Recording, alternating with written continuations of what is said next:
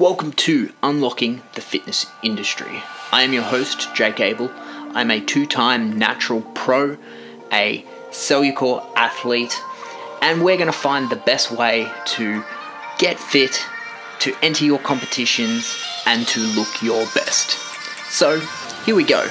Let's get into the episode. And welcome back, guys. Another podcast. Here we go. So today I'm going to nerd out more than ever because I am super hyped to have the first ever Australian warrior. It took 4 years in Australia and we got him onto the show today. So I'm going to introduce you guys to Ben Paulson. Say hello, Ben. Hello, guys. How are we? Thanks for having me on, Jake. Appreciate it, bro. Not a problem. This is going to be an exciting one for me. I'm going to try and level it to anyone who doesn't watch the show as much. And try and explain it, like some of the obstacles. We might get a little nerdy with some of the terminology. And I know definitely doing ninja myself, like people get pretty serious about ninja. Yeah, they do. So it's a lot crazier than I thought. So we'll give some insights on the background of the show and kind of all the type of training and nutrition that goes into, obviously, Ben taking out Ninja Warrior Australia and the journey to go into that. So to start that, Ben, is pretty much Ninja's only been around in Australia for 4 years, a little bit longer in America. Where did you kind of get into fitness and decide that this was what you wanted to do? So where it started for me, I mean, growing up, I was one of those kids which just played a bazillion different sports. I had a very addictive personality. So I went from like basketball, being a tall kid, to then football and then lacrosse and then athletics and swimming. And I tried a little bit of everything. And I never really found that one kind of thing which I stuck to any longer than 6 months to a year. And then so as I went on, eventually I started just hitting the gym, just trying to get big, look like Arnold Schwarzenegger, just like I feel like a lot of guys go through that phase of just doing it purely for the aesthetics. And that was good. It taught me a lot, taught me to push myself a little bit harder mentally. If I wanted to get those gains, and to only rely on myself as opposed to being in a team environment a lot of the time growing up. And I kind of preferred that, actually. I think I learned that I like to just rely on myself for that motivation, for that push. One, because I can't let anyone else down when I mess up, but two, I don't have to rely on anyone else. So that was good. And then I actually moved swiftly from there into CrossFit, which I was probably the fittest I've ever been in my entire life, even through Ninja and everything, was during CrossFit, just because it's got that cardio, involved as well. But from there, Ninja Academy in Perth opened up. And for me, I'd been watching Ninja Warrior since, watching it on SBS when I was like a kid. It was like a late night, 11 o'clock, 12 o'clock. And this weird Japanese ninja show would come on, and I'm sure you've probably seen it yourself. And it was awesome to watch. It was really cool. And as a young, 12-year-old boy or whatever, it was kind of one of those things where I was always climbing trees and running around and stuff and doing backflips off cars. And I thought that would be a lot of fun. But there was nothing in the mainstream, Western world that existed. So when America picked it up, can't remember how much longer after that. America's up to like season 12 now, I think 11 or 12. When they picked it up, I thought, wow, now the Western world's taken it on board, and they've kind of, like America does, it pumps it up, makes it mainstream, does a really good job of almost like gamifying it.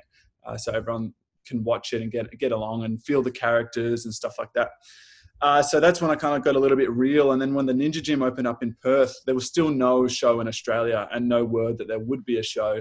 But I thought I'd go down there and swing around and just, have a bit of fun and just try something new. Once again, my addictive personality kicked in and it was the new shiny thing. So coming from CrossFit, I had some fundamentals of movement there through like a lot of the kipping that they do and the kind of the bar movements. And while people laugh at it, like the kipping pull-ups and the butterfly pull-ups, it actually taught me a lot. And it gave me a bit of a head start with Ninja, along with the strength as well. Unfortunately, cardio wasn't really needed in Ninja, so my cardio dropped pretty quickly, but my strength increased in other ways. So yeah, started Ninja Academy, started moving around there, swinging around there. At the start, it was just, purely just to try something new. And then eventually I started to realize, I'm actually not too bad at this.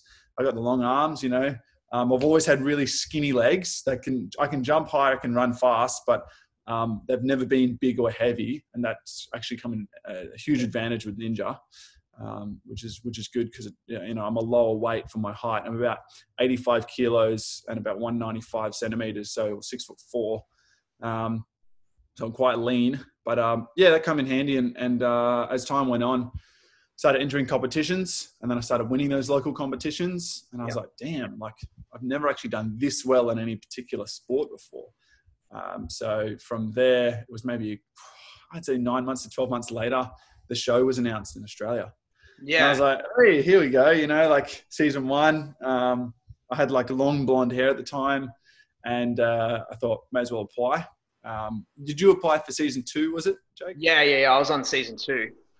So I had the backing that like, I don't know where, like I missed that first because we had a very similar upbringing, like very like I was not sport orientated. I was all in the gym, that type of stuff. And I watched season 1 and all of those type of things. And then it's like that one guy that you probably hear, like everyone's on the couch, like I could do that. And it's like that's the point. Nice. And it's you're there on the day. So where'd you come up with that application for season 1? I think because I was I guess I was at the beginning of the Ninja community when it first started evolving. I heard about it pretty quickly from the gym owner, Dave Ravi. I owe my life to Dave Ravi. I really do. If he didn't open up Ninja Academy, I don't know where I'd be. And I would be very doubtful that I ever would have won the show if he had not made that decision to open it up. Because he came from an accounting background, and it was a bit of a dream of his to get out of that world and move into the more fitness and personal growth world. And that gym just pure Ninja, or was it like a? No, it's actually look. It has many different facets. So it has Ninja, it has rock climbing, it has a gymnastics floor, has like a calisthenics rig, and then has a parkour section as well. So it has a fair bit of stuff. Which is good because being good at Ninja is one thing, but you'll find a lot of the best ninjas are also either gymnasts or rock climbers or parkour athletes. So to have a gym which offers all 4 of those, I think gives you a huge leg up as opposed to just doing purely only Ninja. I think I rarely know any of the best ninjas which just do Ninja, like all of your Ashlyn Herberts and your Charlie Robinsons and Zach Stoltz. All of those guys all do gymnastics every single week. So, and then like Bryson Klein and Fred Dorrington, who I live with. Fred won season 1. Bryson's done extremely well here and in America. They're all big rock climbers. So you kind of need a little bit of everything. So that opened up, and, I kind of, the first season 1 applications, I think that the TV show is working itself out because the production crew were trying to work everything out for the first time, and they were overindulging in certain areas, and probably the budget was huge and all this kind of stuff. So it was a big production, and they spent probably a lot more time and money and effort into certain things which now they realize aren't as necessary. So there was a lot involved in season 1 and season 2 compared to season 3 and season 4, I found. I feel like they kind of dulled it down a little bit, made it easier for us, didn't require so much of our time and energy, and just did what they needed as far as shoots and photos and interviews. And then even the fitness test is way easier on season 4 than season 1 and 2. Yeah. How did you find the fitness test in season 2? Do you remember it? Yeah, we did. I smoked it. I actually landed from a plane from LA. I was 2 weeks post-show doing a bodybuilding show. So I was so light. So my cardio was through the roof. And I was in Melbourne doing that one. Landed straight to the Ninja thing. I was all hyped up on American time and ended up, just smashing through. We did like the holds and planks. And I just think for me it was competitive. Like I just went in like, because especially you're nervous and all of those type of things. And I just took it on a crazy competition and kind of just tried to smoke it. But and then ended up on the island when it was in Sydney. And that was intense. Like the whole experience is just crazy. It's crazy. That's when we were camping on the island, eh? Yeah. It's like hot, like really hot mornings. You wake up at like 6 a.m. and it's like seagulls. Well, I don't know if you were in my one in season 2 that there was like that crazy thunderstorm. Oh, okay. I don't think That I certainly heard about it. Yeah, and it yeah, delayed a lot of stuff, didn't it? must have been my heats that we had like overnight. There was legit like the craziest lightning storm, rain, and we're all in these tents just getting hammered. Uh, Crazy. It's not so what you expect, though, when you see it on TV. You don't expect that those yeah, ninjas then go off to these tents. yeah, Yeah. yeah, and that's like the backing side, I guess. That in the end, where what I learned very fast was kind of like the first person I met going into the ninja, like at the airport and all that. She was an Olympic gymnast, and I've kind of come in off my bodybuilding show, just like, oh, okay, cool, Oh, a gymnast. And then I think the second one was Geordie Papadreas, and he was yeah. watching him on bloody Instagram doing flips. I was like, holy hell, I'm out of my depth. And then third person was Ashlyn Herbert, and I was like, oh. Yeah, sure. So it's like kind of cool that like you met them straight away. But my initial thing was like, I'm like, oh Jesus, I'm just like this bodybuilder. Yeah. That's kind of got in, and that kind of takes us to like the build of say what you've seen 4 seasons of different people come across when you have come. You kind of mentioned that you've got long legs, you're quite light in your frame, you've got an insane reach. Does the physique and that kind of alter you from what you've seen over time? Like the people in the finals, are they all very similar?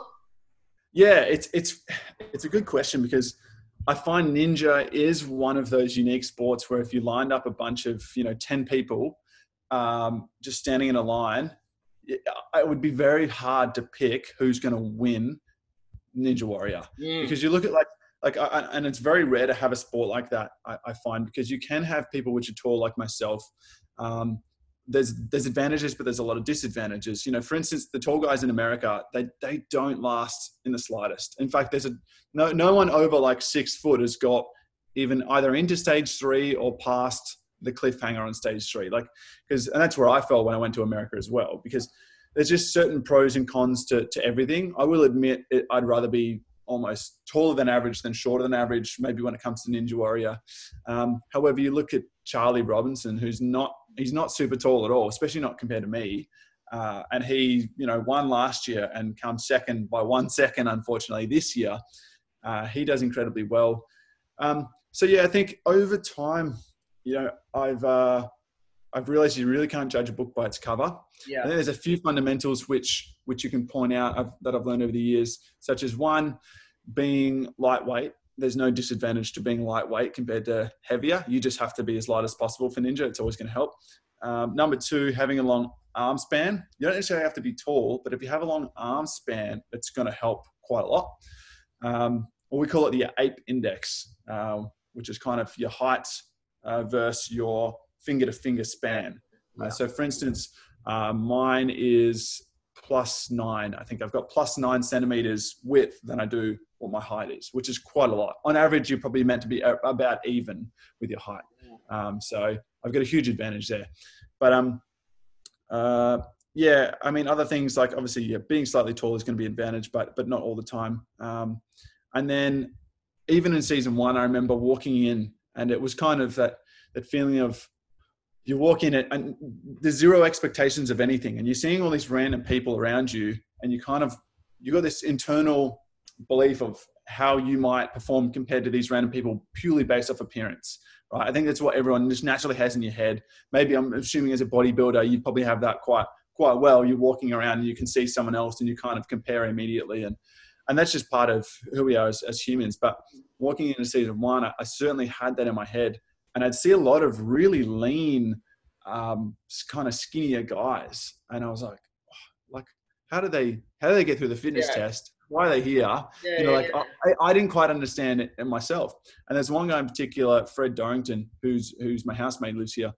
And I remember meeting him, and my first thought, because he's wearing this really Aussie hat, these Aussie boots, and he's just kind of plodding along, and he's not like a massive build or anything. And I was like, who's this guy? And he looked like a Russell Coit almost. And he ended up going and winning the whole season. Yeah, he came first, so the whole season, right? And throughout that season, I remember talking to him more and more and more, and seeing how he operates, seeing how he works. And by the end of the season, I really opened my eyes to go, wow, you can't judge a book by its cover. And I kind of got put in my place a little bit there, and the ego took a little bit of a hit, and gone, man, like it's really not about how you look. It's more about how you perform.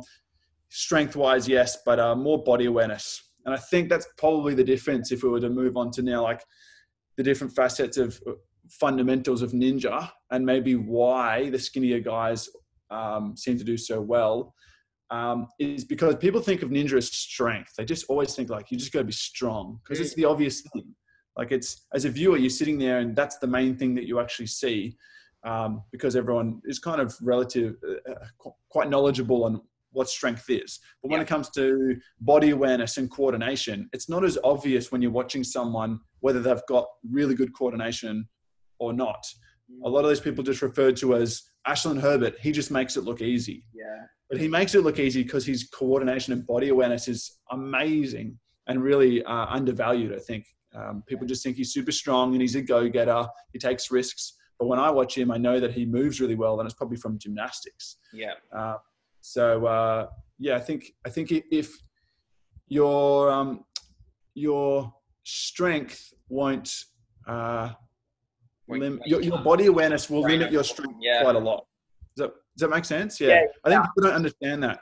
If you've got really bad body awareness or coordination and you don't know how to swing on a bar, it doesn't matter how strong you are. It has almost nothing to do with it. You're not going to be able to go very far in the competition, and you'll end up falling back on what you know, which is I'll just muscle my way through this because I don't know how to use my body properly. And then you gas out after 2 obstacles. Yeah. And people think that guy's not strong enough, when actually that guy's well strong enough. He's just not very good at body awareness or coordination. Yeah. And that's where I found like a lot of those in my heats, the bodybuilders we're very strong in this motion, but then when you start using those rotations and instead of pressing and pulling, those like monkey bar type of motions and the Lachey type of motions and all that kind of stuff, I think that's where a lot of those bodybuilders fall short, especially holding their own body weight. But any type of those movements where I guess the lighter guys with a longer arm reach have less tension and all of those type of things as well.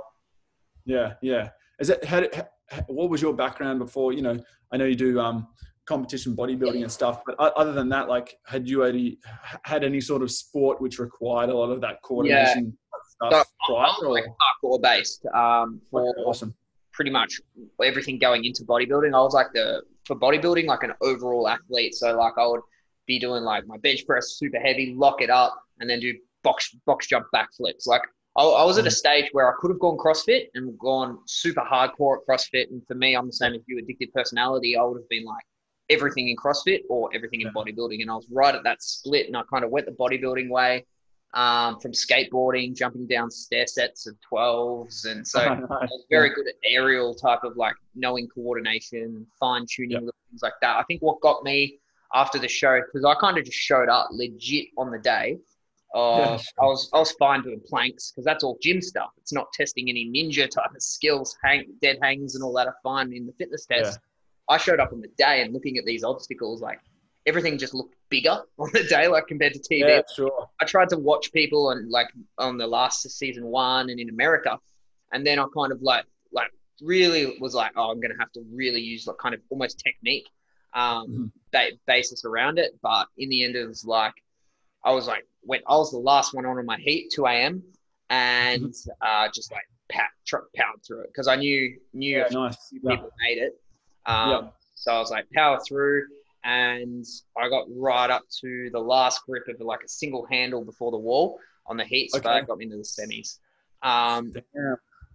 So you never got that buzzer moment, hitting the buzzer? Nah, a lot of water. But I think like what I've taken away from that is with the ninja, I kind of went in knowing nothing and then went for the semis. I had, I think, a week to train, and I was so focused on my bodybuilding comp that I just didn't even worry about it until I was there. When I had that 2 weeks to train, then I went to a local gym down here. We were lucky to have a ninja gym down here and do Lachey training and I was terrible at rope climbs and things like so. I just like practiced a little bit more, but that was only 2 weeks of training. So it wasn't a great deal. But since then I've changed. Like even now, because like talking to a lot of those calisthenic dudes and they're all jacked, like legit look like they could get on stage. They're lean. You look at Deadly Ninja, Jack Wilson, all of those boys, and they've got like I like go to him. I'm like, you are not far off stage. You're just as lean as me, and all you do is calisthenics. So Yeah, I know. from that, I've kind of taken a little bit of fitness from those guys and taken some advice. Started like a lot of calisthenics, doing like a lot more levers and things like that, and adding that into my weight training where I was very just old school bodybuilding, Yeah, powerlifting. sure. And Yeah, now I reckon I'll do a lot better eventually down the track. yeah, yeah. And that No, goes that's good. into Yeah, like perfect take on to the next question is like you went into season 1. How'd you go in season 1? Season 1, I think I came 9th overall, so I Yep. made it to stage 2 of the grand final. And that was like Yeah, crazy timed, hey? That like yeah, that was time. that was one of the best moments of Ninja because it's one of those, that was the wake up call for me of the philosophy of either you either win or you learn. Yeah. You know, a lot of people, like, failure to me is only really if you don't take that opportunity to learn something. If you just accept defeat and go, oh, this was the worst thing ever, see you later, and never coming back to the show. But, you know, for me, on that stage 2, because I'd hit every single buzzer from the qualifiers to the semifinals from the stage 1. And then when we got to stage 2, my ego was like, my head was getting big, you know? It really was. And we were down to the final 9 or 10 contestants. And I thought, let's go, this is it. And we got put in this tunnel. We saw the stage and the crowd was there. We're about to go out. And we got put in this kind of like tunnel area, which I'm sure you remember we did some shots in there. And we're all kind of waiting there, and one by one, almost like gladiators, they would take us down this tunnel. The rest of the boys would be like, yeah, come on, you go, let's go, Deadly, you know, Jack Wilson. And we'd get taken out. But we're not allowed to watch them in case we get some beta or you know, or for the listeners that are listening, beta is essentially like technique or I forget where the term comes from, but it's I'll use the word beta a lot. I just mean like learning certain techniques from other people. Anyway, so we weren't allowed to watch, and one by one people would go out, and I didn't really know any of these guys. That's the final 9, 10 people, and they're just kind of random bunch of guys standing there ready to go out to this final stage. Hopefully someone will win. And one by one, everyone just, we'd hear them go out and we'd listen for the crowd to judge where they get to. And then very quickly, we'd kind of see red flashing lights after like the first obstacle. We're like, what is going on out there? It's a bloodbath. Like, it didn't look that hard when we saw the testers do it. This is crazy. And so I was like, I've got this. Come on, let's go. You know, I'll be right. These guys are just messing up for some silly reason. And I remember going out there, standing on stage. And that same day, I called my parents that morning and said, hey guys, I just made it to stage 2. There's only 10 people left. The production would love to fly you over from Perth if you want to come watch. And they both had work and stuff that day, but they were like, all right, sick, that sounds good. And so they flew over, they canceled work, and they flew over that same day, got there just in time to watch at night. And then the beeper started and I ran out and I instantly just messed up the first obstacle and was immediately disqualified because I went off the side of the platform in this rope jungle. And my dad was just pissing himself laughing on the sideline, just losing his shit. And I felt so crap. I really did, because all this big head ego of like, I've got this, I've never failed a course yet, 100% success rate. And then to fail on the first obstacle with my parents who had just flown over, canceled work and everything. I felt like a bit of a douchebag, to be honest. Long flight from WA to Sydney. Yeah, it is. And then they had to fly back the next morning. So yeah, they flew over just to see their son fail straight away. But yeah, it was a wake up call for me to kind of go, look, you can't underestimate the obstacles. And it was a lesson that I really needed to learn. So I could come back in season 2 and kind of keep my ego in check and to make sure that I really watch the testers and learn as much as I can to not make a silly, simple mistake. So yeah, I appreciate that failure. I'm glad I stuffed up that bad, because it locked in my head that I never want to do that again. Yeah. And then I guess like going into season 2, like you kind of known around, people would have seen you and kind of had an eye on you watching as the sort of kind of community was starting to build after that first season in Australia. And then I guess, a whole lot of other people in. Then as you started to go, so each like that learning on, it's like a perfect bodybuilding type of thing as well, is like you always get feedback no matter how good you are. If you win, there's always something you can do better. And constantly learning from that. So then, like coming from that season one, obviously did your training change from what you were doing beforehand? Was it like more ninja focused now instead of rock climbing, CrossFit, those type of things as well? Yeah, definitely changed. My perspective changed a lot, and my perspective kind of changed from a little bit from, oh, this is just a show which I'll go and have a crack at, and if I hit one single buzzer, I'll be astonished and I'll be amazed. To then all of a sudden hitting 3 that season and getting in the top 10, my perspective changed to kind of go, maybe I should take this a little bit more serious and properly train, not just train because it's fun and that's it. Like that's the main reason. That's usually number one for me, just because I enjoy it. That's why. But now there's that little bit of a bigger picture of, well, maybe I could actually do quite well in this. And also that fear of wanting to back up season one to prove to myself and prove to Australia and whoever was watching that it wasn't just a fluke. Because I hold consistency in such high regard with all sports. Like a lot of people can have one really good season, but then they fade away and you never hear of them again. But the people that stay on top and are consistently good, I have a lot of respect for that. And especially in the sport of Ninja Warrior, where if you make one single mistake, you are out of the competition most of the time, unless it's the first 2 rounds, and which even still, you might not make it through the top 15 competitors and you are out. So it's extra hard to be consistent in Ninja Warrior when one mistake and you're out. And I think with that consistency as well, that it comes down to like, to a certain event, like you've got 80% that's going to be like high skill, but you could be the most skilled person. And we've seen it with a lot of athletes before. And then it's just like almost that little bit of luck on a spinning log or the bridge of blades or something like that, that it's like sometimes that it just can be that tiny little, I guess, like no matter how skilled you are, it's just those micro little things that you step the wrong way on the rolling log or something like that. And it's almost like that luck factor has to be on your side as well. Yeah. Like usually I don't like using the term luck, but however, in this case, I feel like I can't think of a better word than luck. Like I feel like there is just that bit of luck with Ninja Warrior. That's 99 out of 100 times you might run across something and be fine, but something happens and your foot just doesn't land right, and all of a sudden your whole season's over and all of that, the whole year of training is just like finished. I hold consistency in high regard, and I think over season 1 and season 2, my training definitely increased more. The competitions, I started doing way more competitions, and instead of just rocking up and going, oh, I'll just have a bit of fun, let's see what happens, my mindset was more, I want to take this serious and I want to win this competition. And that was the main goal, not just to swing around and see what happens, but to actually win. A bit of that was the pressure I put on myself from being successful in the show. And then now having some kids coming to the comps and watching, and now you want to impress the kids, and like that kind of ego thing starts to build up a little bit. You know, you get recognized at, Chemist Warehouse every now and then or something like that after season 1. So, those things start to happen and you go, oh, okay. I like this feeling and I want to keep it going. And you can either choose to be afraid of stuffing up, because like people have expectations of you and, oh no, what if I stuff up, blah, blah, blah, blah, blah.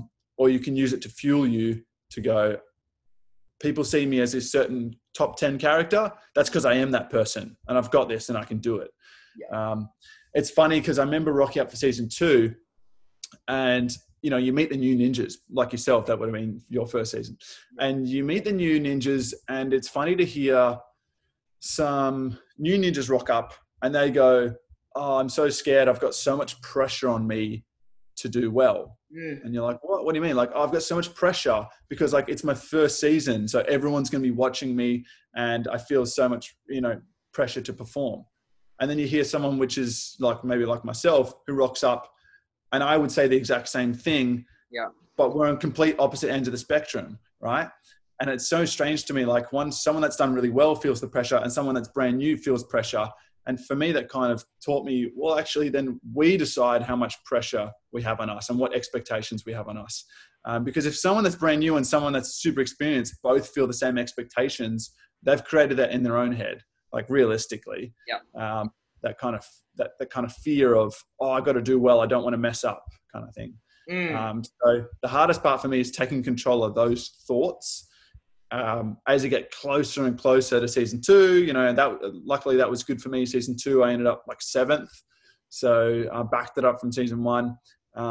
Then coming into season 3, I was, the ego was more, it was like, I was confident within myself and I backed it up twice. And now I was a little bit more of a character of the show. Yeah. So coming into season 3, the producers a little better, you might get, some extra food in the green room because you're a celebrity and like whatever it is. But you enjoy that process. But at the same time, for me, it was more like, okay, well, now I actually really do want to win this because we're up to season 3 now. No one's won, but someone's going to win soon because the show wants a winner. At some point, they'll make the course, I would say, easier for people to get through. Yeah. Season 2 was the hardest ninja course, stage 2 and 3 I've almost ever seen. It seemed impossible. Season 1 was hard because it was timed. Season 2 was hard because it was just ridiculously pumpy and crazy. But when I got to season 3 and I saw what the stages were when I first day rocked up, I thought they want a winner because they've made it easy enough for people to get through.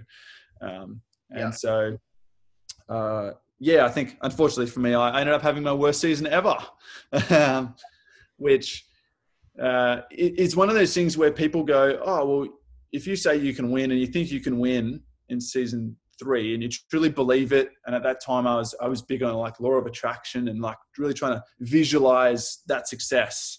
And the more I'd visualize it and believe that it's possible for me to reach that kind of peak, it's more likely for it to happen. And I believe that to be true because the opposite is true. I mean, scientific studies will show that people that have that doubt within their mind and fear of failing and, oh, what if I mess up? What if I mess up? They're actually more likely to mess up because of that.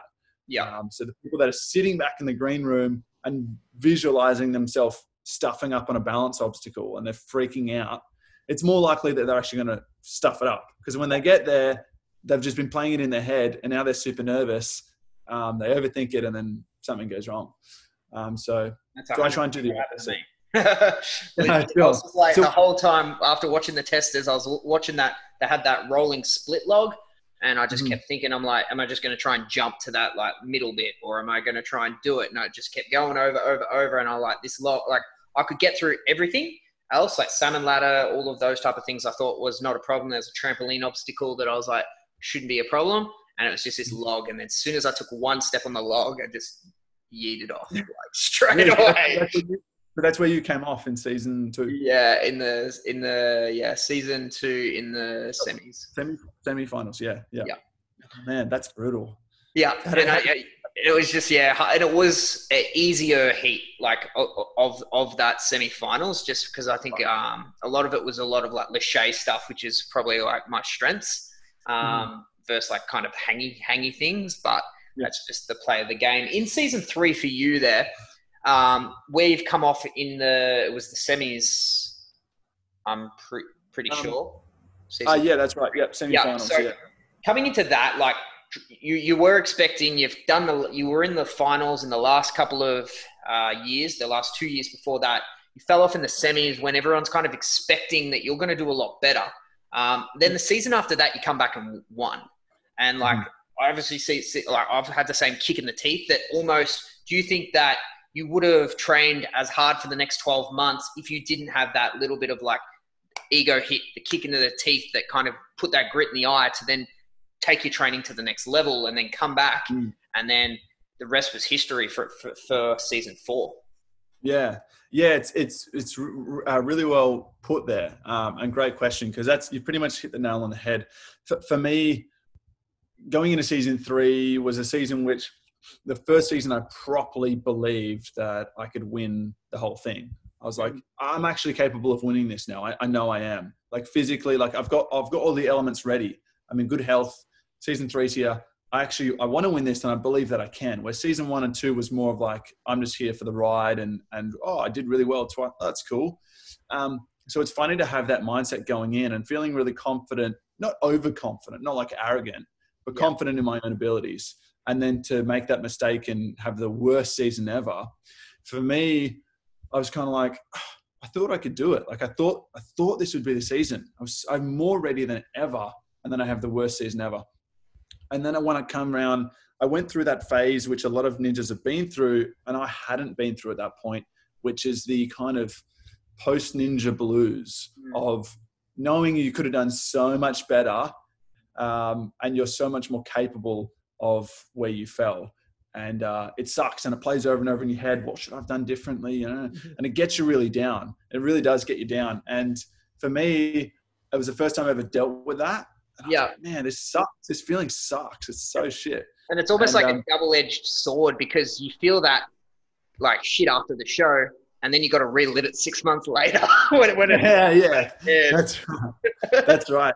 It is very double-edged, but at the same time, it's either double shit or double awesome. Like you do well, and then you get to watch it, and everyone sees you do well, or you do shit, and same thing. So yeah, you're right. When it come up on air, you know, and I'm going and doing talks at primary schools and stuff, and before the show airs, and the kids are like, "Oh, you won, didn't you? Oh, we can tell, you know."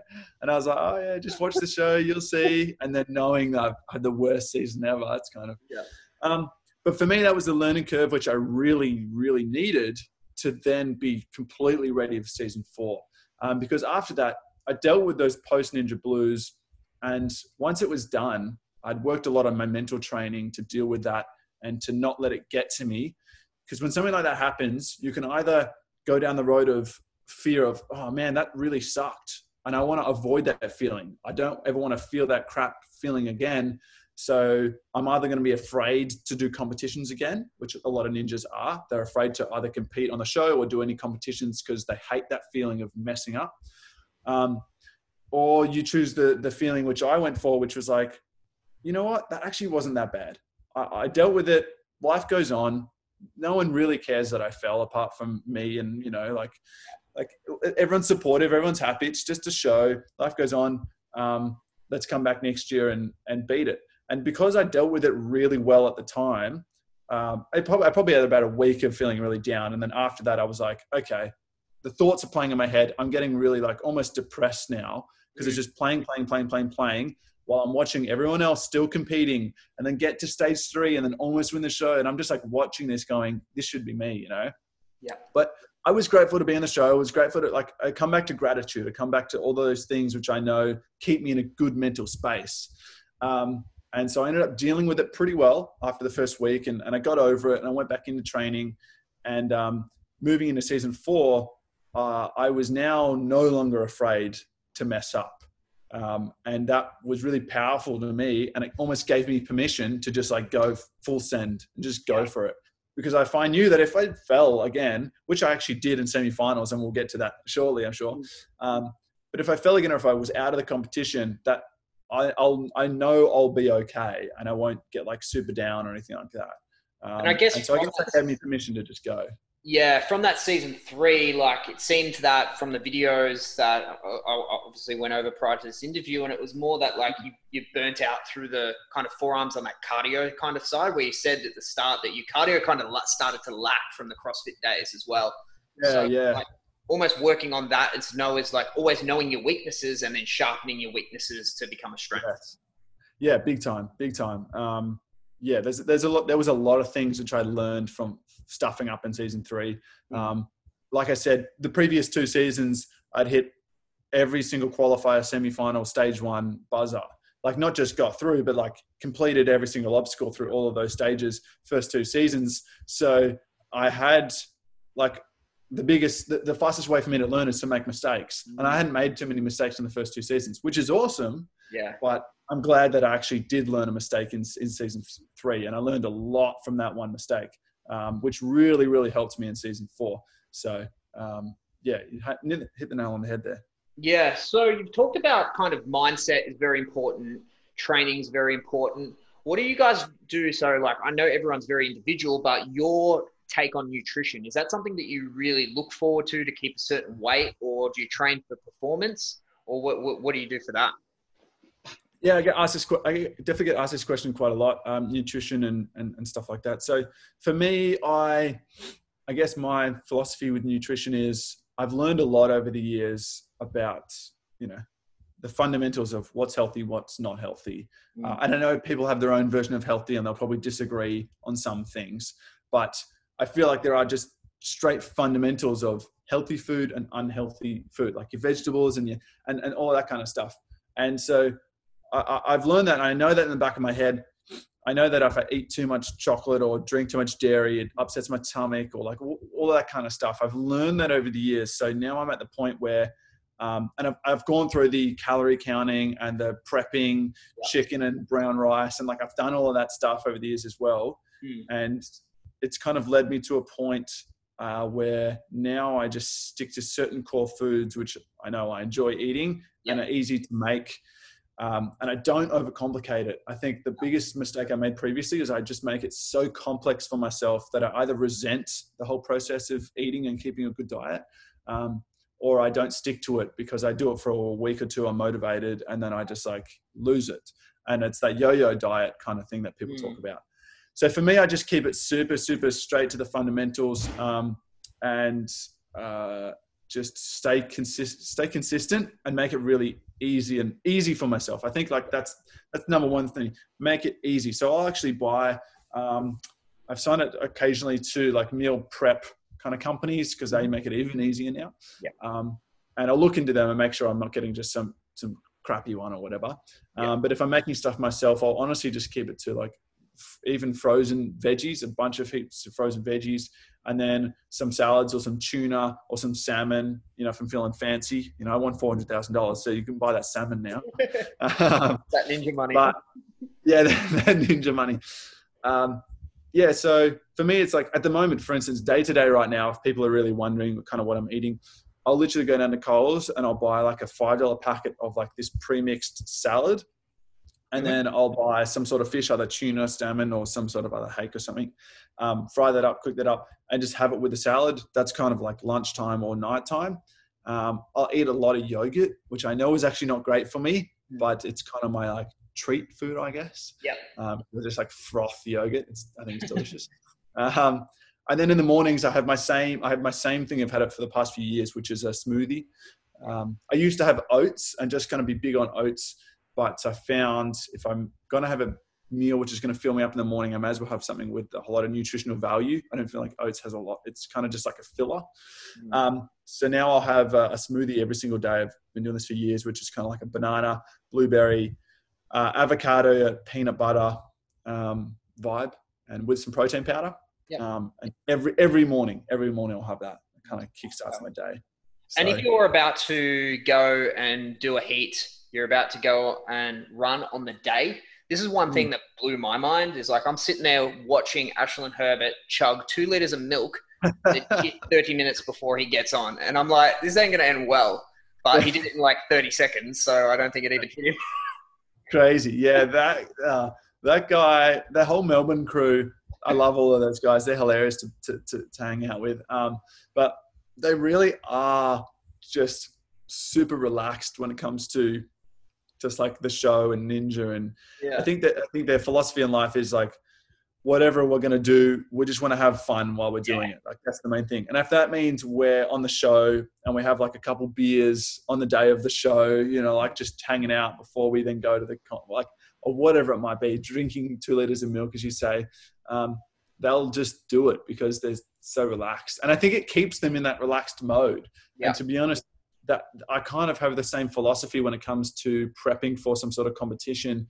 I understand a lot of people, probably very much within your circle as well, you would be cutting, you'd be bulking and then cutting, and then you'd be changing a fair bit of stuff and then like dehydrating yourself, you know, a day or before the comp and stuff like that.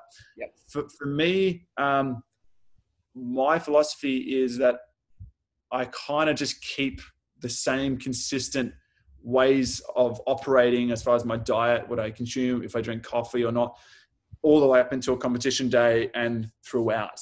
I think for me, if I perform really well in my training throughout the year and the local comps throughout the year, I don't know why people all of a sudden decide, okay, now 1 week out or 2 weeks out, I'm going to completely change everything. I'm like, for us, it's like, it's 2 to 5 minutes of exercise on a Ninja course on the night. When you break it down, it's actually really not that much that you have to do in comparison to the training sessions we do every single week. It's pretty much the same thing. It's just on a bigger scale. There's cameras. It's late at night. The mental side's a lot harder. but I think physically it's really not crazy. So I just keep it simple for myself. I think I'd be too afraid, and it would affect me mentally if I all of a sudden thought, I'm going to cut out coffee this week. I'm going to now take some gels to help me with my this. I'm going to take some all this random stuff that people think they need to do. I think mentally I'd go, oh, is this the right thing? And it would kind of wig me out. So I just stay casual. I think that's what the Melbourne boys do. They just do whatever they want to do, knowing that they feel normal doing that. If that makes sense. So 100%. With the mindset, so like, as you mentioned, you do local comps and there's national comps as well, which people might not know that watch the show, that like they've got all these like leagues, which are ninja leagues as well on the side. But how does that differ versus like the mindset of you've got cameras in your face, you don't know when you're going to be on. They're almost like you've got that anxiety build up, like especially when I was there on season 2, they kind of almost create that anxiety build up. If you can't go to watch this, you can't go to the toilets by yourself. And it's like building up. How do you find that differing to local comps and things when it comes down to mindset? It's a good point. As you just mentioned, because you've gone through that, I imagine you've felt, and I feel like the first season of doing Ninja, whether it's season 1, 2, 3, 4, whatever it is, your first season, you're always going to have the most anxiety because everything's new, everything's fresh, especially if I'm assuming it's the first TV show of any sort that you've done. Is that right? Yeah. So like there's the competition aspect, which is nerve wracking. And then there's just the TV aspect, which is actually more anxiety inducing, to be honest. So I find that that's one thing that people that watch the show don't see and don't notice, which I learned over season 1 and season 2, well, all seasons, which really made me move from, I just need to train physically hard and stronger and get stronger, and shift from that was like 90% of it, 10% mental, to then now it's like 60, 70% mental, and the rest is the kind of physical aspects. Because I've realized that we can all, I use the analogy like, if I put a plank of wood on the ground and told you to walk across it, no dramas. But I put that same plank of wood 10 stories up and all of a sudden it's terrifying and you're probably going to stuff it up. And it's really the same thing with the show. You training, you'll be smashing through things, you'll be doing through things, no worries. And then as soon as you go to a local comp, it's a little bit more nerve wracking. The mental side comes in. Like that's the only thing that changes is your mindset. Everything else is the same. You might be training on that course at Ninja Academy or wherever for the month prior, and you're doing the run over and over again, practicing it, whatever. And then all of a sudden it means something because people tell you it's a competition, it means something, and your mind changes. And that's the hardest thing to control. And it has the biggest impact on your overall outcome. I think I remember reading a book called The Art of Mental Training, funnily enough.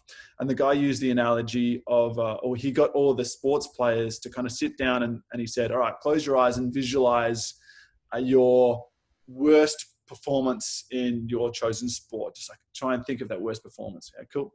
Got that? All right, now try and think of that same sport, but the best performance you've ever had, and really feel those feelings and imagine that and visualize it. And then ask yourself, what was the biggest difference between that worst and that best performance? And then he asked, was it physical or was it mental? And about 80% of the people all put their hand up and said, it was mental. I had a bad day or whatever it was, and it made me really think about it myself and go, man, that's crazy. Like I'm so focused on just getting strong and getting like, oh, I've got this. Maybe I'm looking at it the wrong way. Maybe I need to focus on mindset. And then comes the question, how do you work on mindset? Like it's so hard, it's a hard thing. Like if you want to get stronger, you go and do a bar, go to a bar and do some pull-ups or some push-ups.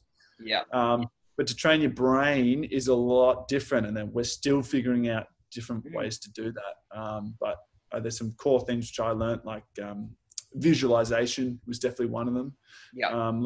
Learning that. So watching the course, looking at the course, and then going back. And the first thing I'll do nowadays is, and for season 4, I'll kind of paint a picture for you in season 4. So the season that just happened, we filmed in February and March, right? So at this point in time, at season 4, my mind's pretty good. Like I know what I need to do to try and get myself ready. And I'm standing there on the final night, and we just finished stage 2 and there was 4 of us left, which is myself, Matt Bowles, Charlie Robbins, and Zach Stoltz. There's 4 of us left, and it's maybe about 2:30, 3 o'clock in the morning at this point. It's getting kind of late. As you know, it does get late on the show. And I had this massive adrenaline dump of completing stage 2. You're like, all pumped up. Yeah, sweet. And you get through the course and you're like, this big moment, fireworks. And you're like, yes, I've made it further than I've ever made it before. And now I'm in the top 4 athletes. I'm 1 in 4 chance to win $100,000 or $400,000 if you complete the mountain as well. And so this massive adrenaline dump hits and I just feel exhausted and almost like I'm going to have some sort of panic attack because you get so hyped and then you need to calm yourself down all of a sudden. Yeah. And I'm sitting there and then we go and see stage 3 and there's 4 of us and it's like cold. We're all rugged up, like super late at night. And we're looking at the stage, we're learning the rules. And then the first thing I'll do immediately is go back into the green room. And at this point, we're all separated into 4 different rooms because if I were to see where Matt Bowles got or Zach got, I know mentally I just have to either get past that or get there faster than he did and I could win $100,000, right? And I think that's super unfair. So we all agreed to be separated into rooms. So I go back in my room. It's just me and this other random guy that works for production looking after me. And I'll just kind of sit there almost like in a meditative state, close my eyes, cover them with something and just like picture everything that I just witnessed the course tester and the rules instructor tell me. Like straight away, as soon as I can, I'll go on back and do that while it's fresh in my mind. And for me, what I've learned is that locks in visually. I almost plan what I'm going to do exactly, right? So then when I do it in real life, it doesn't feel like it's the first time. And scientifically, that has been proven to actually be a really successful way to increase your chances of performing well. You know, athletes all the way to the best basketball players and the best soccer players still do this stuff. And it's almost like injecting flow state. Like you're working on that point where then that's your peak performance. Yeah, big time. It really is. And the first few times you do it, you feel like a complete idiot. You're kind of like sitting there, and usually it's at a local comp, and I'll literally either go into the toilet somewhere, and I'll go, because you get distracted if there's people around. So I'll see the rules, and then I'll go into the bathroom and sit there on the toilet and just like visualize myself doing the course. Not just visualizing, I visualize the success and picture myself getting all the way to the end. And feel those feelings. That's one. But naturally your brain just goes into the mode of visualizing, going across balance, and then you fall. And you're like, don't do that, brain. You know, like, how do you fix that? And so that's where the training comes in, just kind of doing that over and over again to make sure I'm going to keep playing in this in my head until I visualize myself finishing, you know, take control of those thoughts. So time goes on, and we do stage 3, and you know, fortunately for me, it went exactly as I planned. As you say, I felt like flow state. It almost felt like I was watching myself do it as I was going through. It just felt everything went exactly as I wanted it to. It's when you try to visualize something and then it literally happens as you visualized. It's quite powerful, and it makes you believe it more and more and more, which actually has those positive affirmations. That next time you do it, it's going to help you. And you truly believe that it's going to help you. And if you believe it's going to help you, it will help you more. And it kind of in this positive snowball effect. So I want to take you to a point on that stage 3 of season 4. And you got through the doors, which I know like that is a hard obstacle. I would say knowing a lot of the ninjas, knowing you could get the rope climb on stage 4 quite easy. Like not easy, but it's within your limits of like X CrossFit, all of that type of stuff. Taking to the flying bars. So I want to take you back to that point where that's like I kind of said, that tiny little bit of how good you are. You can have that tiny little miss you're in the water.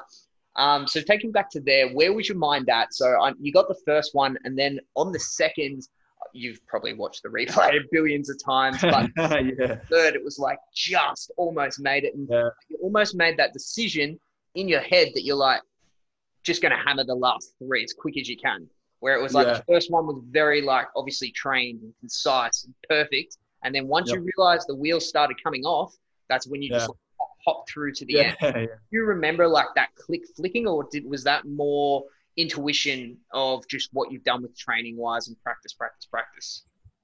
Yeah. It's so for the people listening that haven't seen that segment or whatever, to paint a quick picture, it was the very final obstacle on the third stage right before Mount Midoriyama. And at this point in time, I'd known that Matt Bowles, who went before me, had failed. I didn't know where, but I could see the red lights go off and I knew that he failed. And I was next up. And I thought, if I finish this next obstacle right in front of me, I've got one more obstacle to go in stage 3, and I can potentially lock in $100,000, maybe 400 if I do the next thing. But I get there and I'm feeling really pumped because you say the doors were, I think, right before that. I think it was right before that. Yeah. And I was feeling super, super pumped in the forearms at that point. And we only get 30 seconds rest in between each thing, and they're counting me down, and I took all 30 seconds for every single obstacle and counting me down, and I'm kind of shaking my arms and going, all right, if I'm going to jump up here and do this obstacle, I can't spend too much time taking extra backswings to make sure that I get things right. I'll do it on the first one because it's new and, I need to just take at least a couple to really get a feel for it. But after that, I can't waste my time because my biggest regret in life would be to spend too much time hanging there and then pump out. You'd rather just try and send it, even if you miss it, and go, oh, at least I tried. So that was kind of decision I made at that point. I jump up, I go, as you say, the first cup that I landed was like a bee's dick away from falling off on the right-hand side. And truth be told, I don't know if I would have noticed that had Shane Crawford on the sideline yelled something out.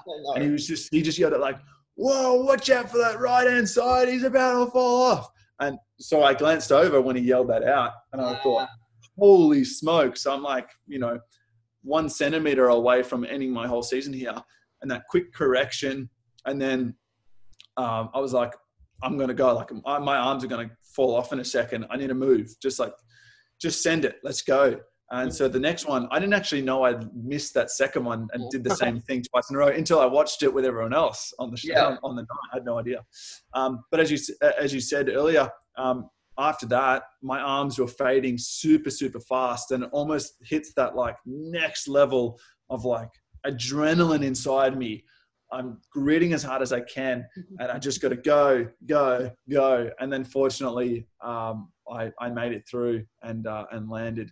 And it was a bit of an overwhelming feeling finally getting through that after so many years of trying to even get there, let alone finishing it. So for me to do that was way more rewarding than climbing Mount Midoriyama. I know it probably sounds weird, but that moment there was huge for me because I knew stage 3 was going to be harder for me than the rope climb.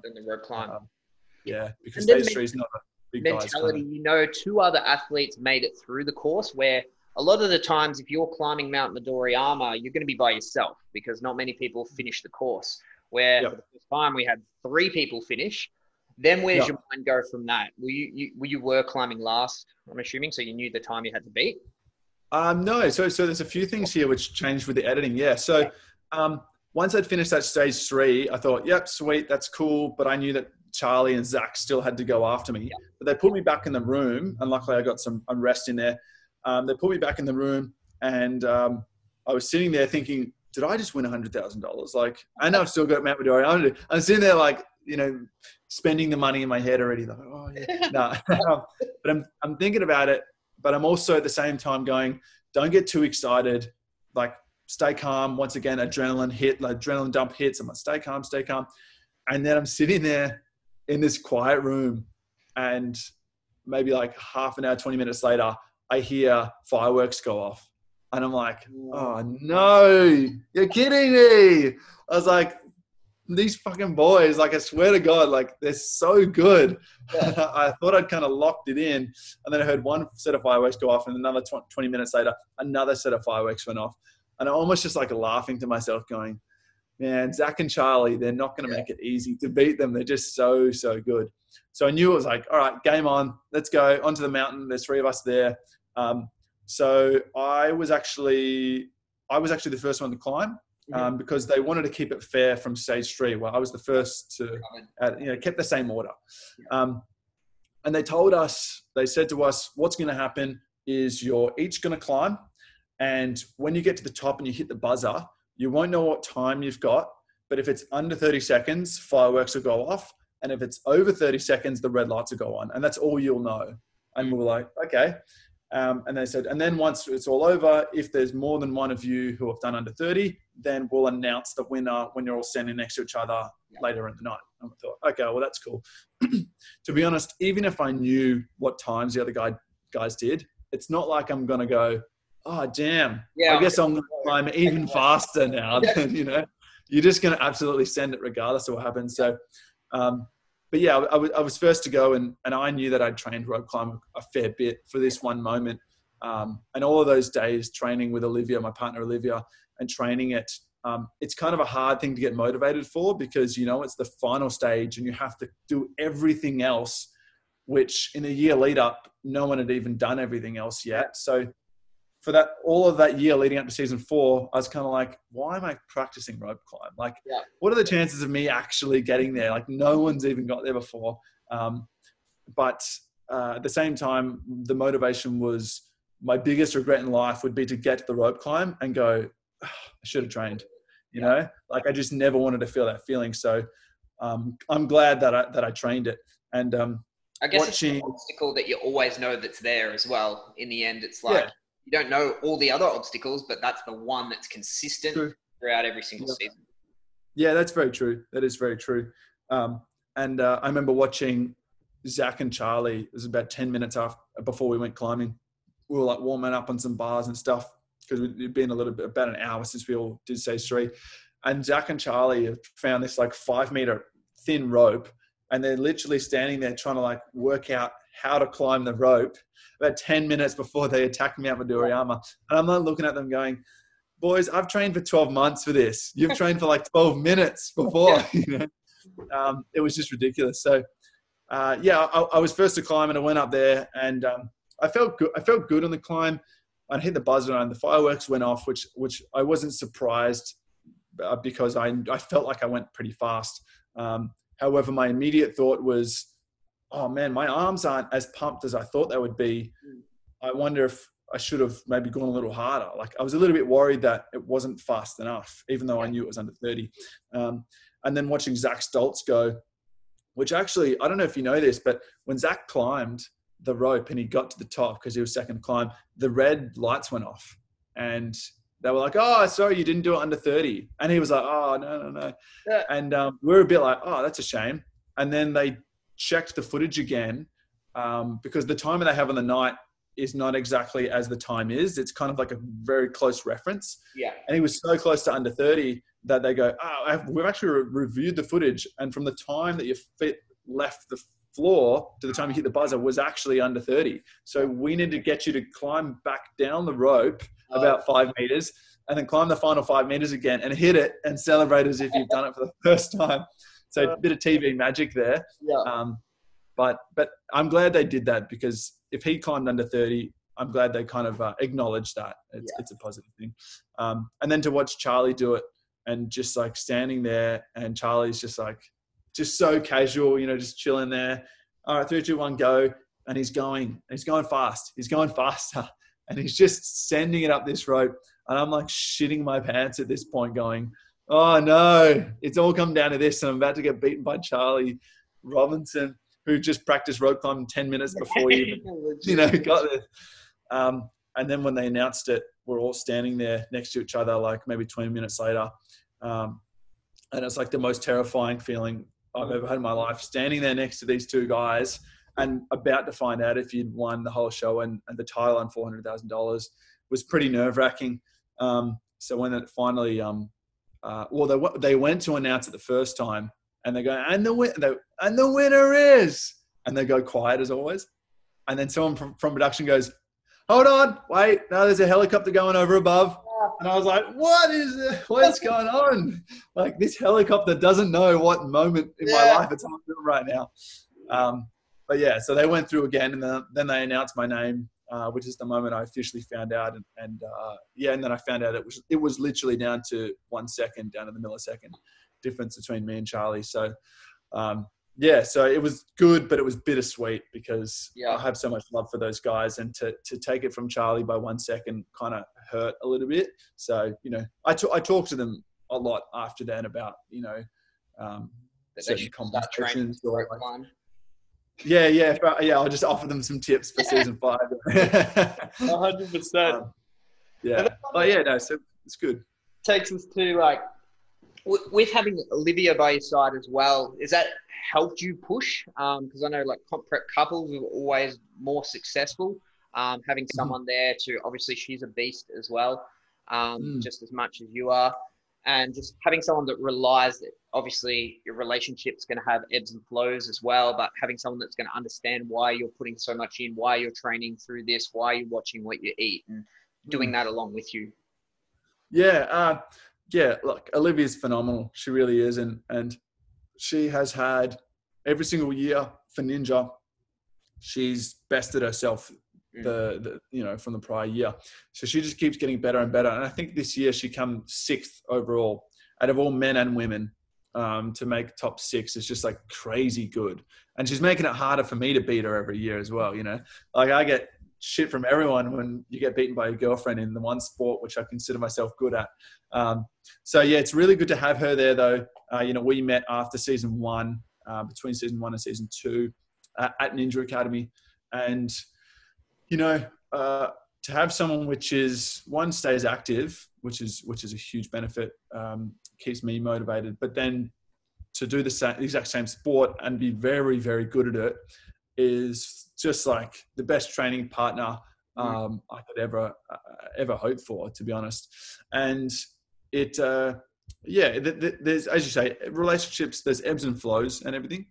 But I find that it's really nice to have someone where if I've had a shit time or I'm not motivated to train or whatever it might be, to have that person which is come on, let's go. We got season 4 coming up. Yeah. What are you doing? Get off the couch. Let's go rope climb. You need to do it.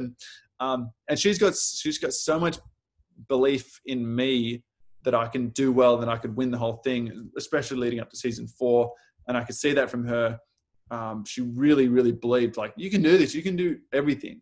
But I feel sometimes she might lack that a little bit within herself to maybe necessarily win the whole thing, which is understandable because, to win the whole thing is not easy, and there's certain requirements, especially when it comes down to the rope climb. I think that's the only thing she would ever come unstuck on right now. I think she'd be fine with all stages, stage 2, 3, everything up to the rope climb. But that rope climb is not easy. And I'm a tall guy with powerful arms and movements, which she doesn't necessarily have in her back pocket. She has a lot of really good body awareness, crazy good body awareness, mobility, and coordination and stuff like that. But she doesn't have the power. And I think it's hard, unfortunately, for females just because of our body types and the way we are. Women just naturally won't have that same raw power that men will have, or they'll have to work way harder to get it. And when it comes to something like a rope climb, you can have awesome technique, but you need to have strong, powerful arms to be able to just go and do 50 moves in a row without pumping out. So she can work towards it and she'll get there, and she's getting closer and closer and closer. But I just think that there's that little bit in the back of her mind which doesn't 100% believe that she can get that rope just yet. But that's why it comes back to the partnership of both of us. You can support her as well on that. Exactly, yeah. So when she's feeling a little bit down about her abilities, I'm there to remind her that she is one of the best athletes overall in Australia and the whole world, and certainly the best female in Australia. Which actually brings me to, I would love to see more females on the show to jump in there and hit some buzzers. I know there's so many women out there which are capable, and we've already got a lot of really good female athletes. But I think over the last couple of years, it just hasn't kind of come good for them overall. I don't know what that is, but we just haven't seen as many buzzers being hit and courses completed, or women in I think Olivia's the only woman in the grand final ever over 4 years. So I'm excited to see that. And I think Olivia would love that as well, for someone to kind of push her a little bit further. But at the same time, I don't want to separate men and women. And I've always told Olivia, she's at the stage now where she needs to stop necessarily thinking about women. I'm doing it for the girls. I'm doing it for that, which is awesome. It's really positive stuff. But she is at the stage where if you do this, if you come sixth in the whole entire competition out of men and women, I think you need to consider that you're right up there with the boys and the girls. And she needs to be comparing herself to the Geordie Papandreas and the Ashlyn Herberts and all of those people. So yeah, it's just a mindset shift, I think is all it is. 100%. But, and that gives us to the last question, that if you had a blank Ninja going in season 5, coming up, is a blank canvas, what would be the top 3 things that you would say, okay, you need this to become the next Australian Ninja Warrior? So I guess 3 basic fundamentals that immediately come to mind, and they might be obvious, we've talked about them a lot, but would be, I would say, 60% mindset, 20% coordination, and 20% strength. And that's like a really simple black and white answer. There's a lot more intricacies within that. But I find initially, like that's the ultimate ninja, I guess. That's what you're aiming to be, that kind of well-rounded. But for people maybe just starting out, I would say the main thing to focus on for me, for any sport really, is just to make sure you enjoy it, first of all. And for anyone listening that wants to do ninja or sees it, I think there can be a lot of it. There can be quite a mental barrier and quite a high barrier for entry for people to start considering doing Ninja Warrior, because it does look quite difficult, and it's pushed out to the world to go check out these amazing athletes. And that can unfortunately be quite intimidating for people that like the idea of doing it. They go, oh, well, I'm not that good. I'm not that, I can't do that.